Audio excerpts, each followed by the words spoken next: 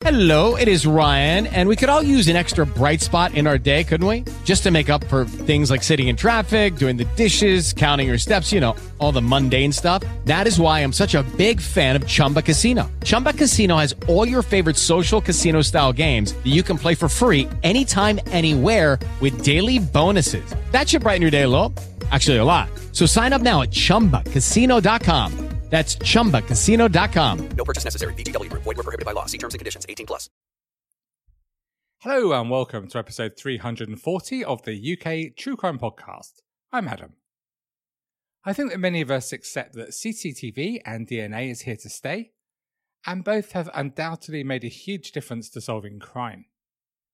Of course, there are many arguments about how much the authorities should use either, about our personal freedoms, but that's for another podcast. In today's episode, we look at how CCTV was able to solve the most gruesome of crime. No adverts this week, so let's set some context for today's story with our Guess the Month and Year game. But before we get to that, a huge shout out to Gemma and Rav. So pleased to hear that you're enjoying the non-award winning 37th most popular UK True Crime Podcast. Okay, so in the UK charts, the top spot was filled with Nothing on You from Bob, featuring Bruno Mars. Bob. In the US, Eminem was at number 1 with Not Afraid. And in Australia, OMG from Usher was at the top. In the news this month, the 51,700-seater Viva Stadium was officially opened on the site of the famous old Lansdowne Road in Dublin by Irish Prime Minister Brian Cowen. In the Champions League final in Madrid, actually, I don't want to talk about football. At the 55th Eurovision Song Contest, Lena for Germany won singing Satellite in Oslo. And Paul Gray, the bassist for Slipknot, died of a drugs overdose at just 38. And Gary Coleman, people of my generation, will remember him well for his role as Arnold Clark in the iconic Different Strokes. Do you remember that? He died at just 42. So did you get the month and year? It was May 2010. Today's story starts in Bradford, Yorkshire. A city, unfortunately, in my mind, forever associated with Peter Sutcliffe and the terror he spread during his reign of murder, and that presence can still be felt around the city. In the 1990s, the street workers in Bradford, the street workers were fewer, and they were moved from the residential streets around Manningham, including Lum Lane, an area that Sutcliffe knew very well, to the semi-industrial main road around Sunbridge Road. And this is where Suzanne Blamiris usually worked. 36-year-old Suzanne was bright, articulate and feisty. After school, she began to train as a nurse. But as we've heard so often on this podcast, once she got in with the wrong crowd and found heavy drugs, including heroin, her life began to spiral. From 2001, she lived with a man with a similar habit, and he encouraged her to make money on the streets of Bradford selling sex. In 2001, she was fined by magistrates after she inadvertently propositioned a plainclothes police officer. Life selling sex on the streets, as we hear so much on this podcast, has always been a dangerous place to scrape out a living or an existence. And in 2009, Suzanne was attacked by 2 men who repeatedly kicked her in the head and body, resulting in her suffering from numerous injuries. They faced the court to be held accountable for their actions, although many others had attacked Suzanne and not gone to court. But Suzanne knew the dangers of her job. On Friday the 21st of May 2010, Suzanne went missing from her housing association home in the Allerton district of Bradford after an altercation with a man. Her family were immediately concerned for her welfare, but for the police, Suzanne, or Amber as she was known on the streets, was a sex worker with a big drugs habit, and in a life that was often chaotic, they had very little to go on. And by Monday the 24th of May, Suzanne still hadn't been found. Nearby lived 40-year-old Stephen Griffiths. He was seen as a bit eccentric by neighbours in Bradford. Studying for a PhD, he lived alone in a flat in a converted stone mill in Bradford's Manningham district. He wore sunglasses 365 days a year, whatever the weather, and with his long leather coat and his slick back hair, he was often seen out walking his pet lizards on a lead. But he was friendly to his neighbours, and he was just seen as a bit of a character. You know how it is sometimes. But that impression of him as someone you looked on with just mild amusement all changed on one May day in 2010. Every Monday, their caretaker at Homefield Court, where Griffiths lived, checked CCTV footage from the weekend, which was all pretty standard stuff. But on May the 24th, as he watched the recordings at 8:30 a.m, he suddenly sat up bolt upright when he saw one piece of footage that was anything but standard. He saw a woman, clearly terrified, running from Griffiths' flat before he caught her and knocked her unconscious. Griffiths then disappeared back into his flat before returning with a crossbow. He carefully took aim and shot the woman with a bolt through her head before dragging the body down a corridor. The caretaker realised he had just witnessed a murder. Griffiths clearly saw that the CCTV camera had captured these events, and his response was to flip a middle finger to the camera. The caretaker also recognised the woman being attacked, missing sex worker Suzanne Blameres. So did the caretaker do next what any one of us would have done? Well, he called the news desk at the Sun newspaper to ensure he got paid for the story. Outrageous, I would suggest, but what do you think? Only after that did he call the police. When the police arrived at Griffiths' flat shortly afterwards, he was waiting for them. When he was arrested, Griffiths told officers, "I'm Osama bin Laden." Once at the police station, he became boastful, saying, "I've killed a lot more than Suzanne Blameres. I've killed loads. Peter Sutcliffe came a cropper in Sheffield. So did I. But at least I got out of the city." He told officers that Suzanne was gone. He said he'd eaten some of her, adding, "That's part of the magic." Griffiths also told the interviewing officers he was only going to talk about 5 Bradford cases. Detectives were now linking Suzanne's disappearance with other missing women, in particular 2 missing local sex workers, 43-year-old Susan Rushworth and 31-year-old Shelley Armitage. Susan had vanished the previous June. Then just a month before Griffiths was arrested, Shelley Armitage had also disappeared. And now it looked as though Suzanne had been killed and she lived just 3 streets away from Shelley. Detectives discovered Griffiths had enticed Suzanne to his apartment by pretending to be a photographer, and he claimed that he was interested in paying her to lie on the bed and raise her backside in the air so that portraits for a new art gallery exhibition could be taken by him. But unfortunately, the only photographs he took of Suzanne were after she'd been murdered at another of his trophies. The CCTV footage of Suzanne and Griffiths going to his flat in the lift before the attack, I think, are terrible to look at. Suzanne looks relaxed, and her instincts were usually excellent. They had to be to work on the streets of Bradford. And it was not long after that Suzanne burst out of that flat with Griffiths racing after her, and shortly afterwards Suzanne was dead. Immediately after Griffiths was in custody, police officers searched for Suzanne's remains in locations around Bradford. As they'd seen on CCTV, he'd left his flat with what looked like a full rucksack. Did this contain Suzanne? She certainly wasn't in his flat. But then the day after the arrest, the focus of the search moved to nearby Shipley, following a call from a local business worker who'd spotted what they thought were body parts in the river. It proved to be correct, and detectives had found the dismembered remains of Suzanne. Now, Griffiths had to take a train to get to Shipley in the River Aire. He'd sat on a train with a rucksack containing a body. Nikki Blameres, Suzanne's mum, said that her bright and articulate daughter had taken the wrong path after attending college and training to be a nurse. She did not have the life she was meant to have, she said. What has happened to her will haunt me to the day I die. Unfortunately, she took the wrong path at the age of 16, when she became a victim of heroin. Her death will haunt us for the rest of our lives. Detectives began to look more into the life of Stephen Griffiths, and what they found was terrifying.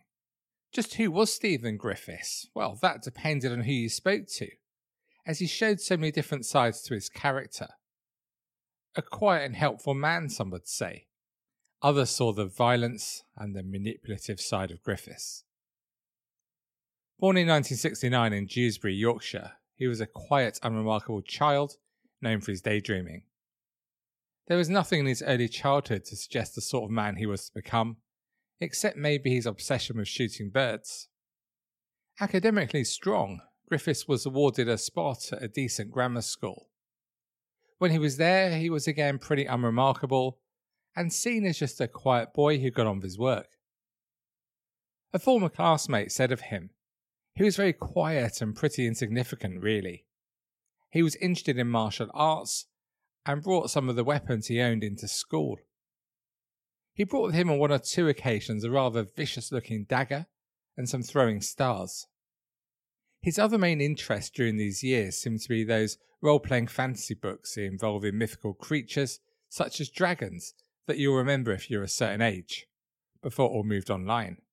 His schoolmates said, if you look at the boy Griffiths, he was a small, thin, below-average-sized pupil. Yet in his books and in his games, he was an all-powerful big macho type that was killing and slaying and winning. Another serial killer, John George Haigh, was awarded a scholarship to the same school as Griffiths in the early 20th century. He was later hanged at Wandsworth Prison at age 40. Would this link have affected Griffiths? Leading criminologist Professor David Wilson believes so. At school, Haigh was well known, and so Griffiths would have heard a lot about him. Despite his decent academic ability, by 16, Griffiths was done with school. During his school years, there was a significant moment in his life when at 13, his parents' marriage broke down. From this point, Griffiths spent his childhood on a council estate in Wakefield, where he lived with his mum and his brother and his sister. But Griffiths didn't like the way that his mum went out clubbing after the separation, didn't like her enjoying herself, and he was embarrassed by her behaviour. He certainly felt his mum was responsible for the end of the marriage, and he bore a strong resentment to her because of this. There are stories that on more than one occasion he watched as his mum indulged in sexual activity with men in the garden, but just how much truth there is to this is unclear. As Griffiths moved into his teenage years, his cruelty to animals escalated, as he began not just shooting birds but pulling off their wings and mutilating them. One neighbour told how he seemed to be very different from other children, saying, "He didn't play out, and you only saw him at night. We used to see him with an air gun shooting birds. Then we used to see him dissecting birds. It looked as if he was enjoying what he was doing. He wasn't dissecting them bit by bit, he was ripping them apart. And it got worse, as it said that on one occasion, he cut the tail and ears off a puppy. It wasn't long before this violent behaviour with animals was replicated with adults, and this got him into trouble with the police. The first incident was when he was caught shoplifting by a security guard when he was 17. Rather than just put up his hands and take his punishment, instead he produced a knife and cut the man's throat. It could have proved fatal, but luckily the security guard survived after having a number of stitches. And for this, Griffiths was sent to a youth offenders unit for 3 years.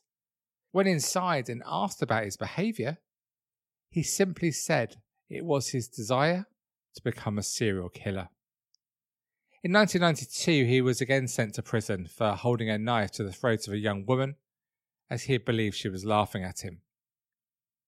At the end of this sentence, he was assessed at Rampton High Security Hospital, but they concluded that he didn't pose a risk to the community, so Griffiths was soon back a free man.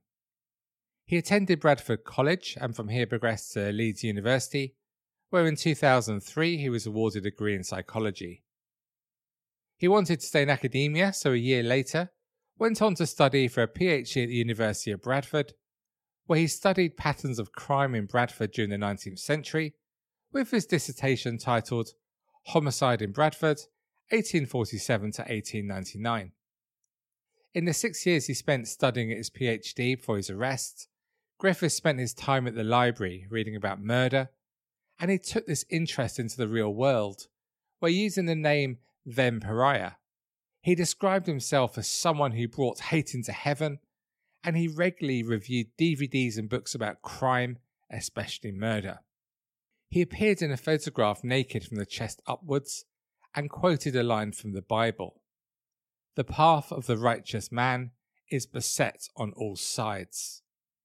Even if, like me, you're not so familiar with it from the Bible, you may well recognise that quote, as it was used in a particularly gory execution scene in the film Pulp Fiction. Back in these days, MySpace was still a thing, and Griffiths commented on that site, "Humanity is not merely a biological condition, it's also a state of mind. On that basis, I'm a pseudo-human being at best, a demon at worst." And a website he set up called The Skeleton the Jaguar was full of pictures of crossbows. The site also contained photographs of 50 serial killers. Griffiths isn't believed to have started buying sex until around 10 years before he murdered. He had one relationship in 1998 which went very badly wrong, when the woman finally went to his home. She told how what she saw inside was awful, telling the BBC, "It was horrific, very macabre, very scary. You walked in and on the left-hand side there was just a huge bookcase and it was just full of horror books on like the Moors Murders and Jack the Ripper, the Yorkshire Ripper," she said. But not just 5 or 6 books, literally hundreds of books, and he always had lots of videos, really horrific video nasties. It was just like somebody else's flat. It was like it didn't belong to him at all. It was just horrific. I just got a feeling where I just didn't feel safe. So I made an excuse. I said, "Stephen, can you take me home? I just don't feel well. I feel sick." And after that, she phoned him to end the relationship. She also spoke about some other disturbing behaviours he'd shown, saying he'd a thing about horror films, but he'd think they were funny. They're really horrible slasher horror films. And when someone got murdered, he'd just like laugh his head off and he'd go, "Oh, great, look at that." He was absolutely terrified of insects crawling in his ears in his sleep, so he had to plug his ears with cotton wool. One night I didn't have any, and he just stayed up all night. He refused to go to bed, wouldn't lie down, which looking back is really quite bizarre. After this girlfriend broke off all contact with him, he'd an abusive relationship with another woman, who finally managed to escape from him in 2001. But he wasn't happy and he stalked her for years, spraying slag on her wall when she was away on holiday and leaving threatening messages on her voicemail. In one of those concerning voicemails, he laughed like a maniac and said, "I'm not going to go away, so I guess you'd better." A sex worker who saw Griffiths regularly for 4 years before his arrest also spoke to the BBC about him and how she felt lucky to be alive. She said his flat was immaculately tidy and she would charge £40 once or twice a week to go there for sex. But she'd noticed a change in him a year or so before the murder when he changed his appearance and started shouting at sex workers. She thought this was because maybe one person had stolen from him. She told how before this change he was a gentle giant, but everything in his flat was covered in plastic. He said it was because it was new furniture and he didn't want to get it damaged. Even his carpets had plastic on it. Most places in his flat were covered. He was obsessive. You had to take your shoes off. If you made a drink, you had to have it on a mat. When there, they would smoke crack cocaine and marijuana and inject amphetamines. He also drank whiskey, rum, brandy and lager, heavily. When he got drunk or had a bit of a smoke, he got a bit teary-eyed or emotional, like something had happened in the past, she said. He would try to say something, but just started crying and shut up. He'd get annoyed and kicked her out of his flat. She also spoke about how he behaved to her physically. He'd pinned her to the bed before and held her down, But she said he started to get even more violent about 2 months before his arrest. It was then that he started to show her even more violent internet pornography, she said. I was actually shocked. I actually threw up. He was getting a kick out of it. I was trying to get out of his flat. It got a bit forceful. He had his hands around my neck. Luckily, I managed to get away. I got dressed and left. I said I wasn't interested anymore. And when I next saw him, he asked why I hadn't been around. I said, I told you the last time I saw you. He started calling me names and shouting after me down the road. I just kept on walking. He said he was doing a criminology course. He said it's amazing what people can get away with. He said he could do anything to me when I was in his flat. It did unnerve me, because he could do absolutely anything. We've heard how Griffiths was waiting calmly for the police when they came to arrest him. It appears he knew his time was up, but that did not stop him trying to entice another sex worker to his flat just an hour after he'd killed Suzanne. 28-year-old Rosalind Edmondson was on her way to collect methadone from an all-night chemist just down the road from where he lived. He complimented her and invited her back to his home. CCTV shows her walking back to him, to his flat, and the two standing outside. But something just didn't feel right to Rosalind, and this instinct saved her life, as she decided not to go to his flat with him and walked home. Griffiths didn't attempt to change her mind, and returned home shortly afterwards. But now detectives were desperately searching for other victims of Griffiths. Just how many were there? Of particular concern were two missing local sex workers. One was Suzanne Rushworth, a 43-year-old mum of three and a grandma, whose addiction to heroin had led her to sell sex on the streets of Bradford. Susan had last been seen walking between Manningham Lane and Lister Park in Bradford on the 22nd of June 2009, and had not been seen since. This area was very close to where Griffiths lived. And she went missing after she managed to go 6 weeks without heroin and was just starting to get her life back again. She'd seen her grandchild again. Had she fallen victim to Stephen Griffiths? The other missing woman was 31-year-old Shelley Armitage, a mum of two, who went missing after leaving her flat 3 hours earlier with a friend and heading to the Bradford red light district of Sunbridge Road, where she had worked since she developed a drugs habit at just 15 years old. She lived just 3 streets away from Suzanne, who was a friend of hers. Her boyfriend reported her missing. Next week, in the concluding part of our story, we'll hear more about the victims of Griffiths, his trial, and the legacy of the violence he brought to Bradford. But I just want to finish this episode by talking again about Suzanne Blamires, who lost her life in the most terrifying circumstances to Griffiths.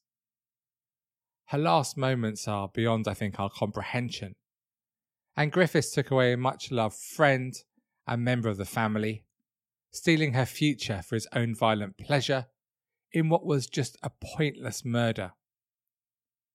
Who knows the direction her life could have turned in the future if she'd just been able to break free from that terrible shackle that is heroin. But Griffiths, he took that opportunity away from her. Our thoughts are with the family and friends of Suzanne. Thank you so much for joining me for this episode of the UK True Crime Podcast. To discuss this story and any other aspect of UK True Crime, please head to Facebook and join over 90,000 of us who talk UK True Crime 24/7.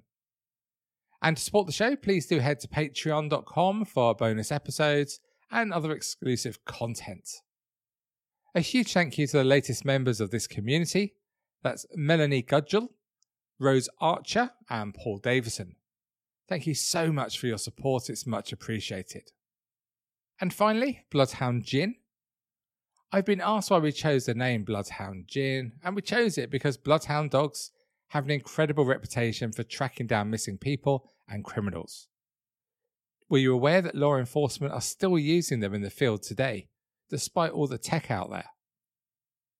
My video this week gives you a bit of background to this incredible breed and how they became noticed and revered for their amazing detective skills. You can find the video, as always, on my Instagram stories and reels at UK True Crime and on my other social channels. Check it out tomorrow. Okay, so that's all for me for another week. So until we speak again next week, please do take it easy. Please don't mention football and the mighty Leeds United to me. And despite all the others, it's always the others, stay classy. Cheerio for now.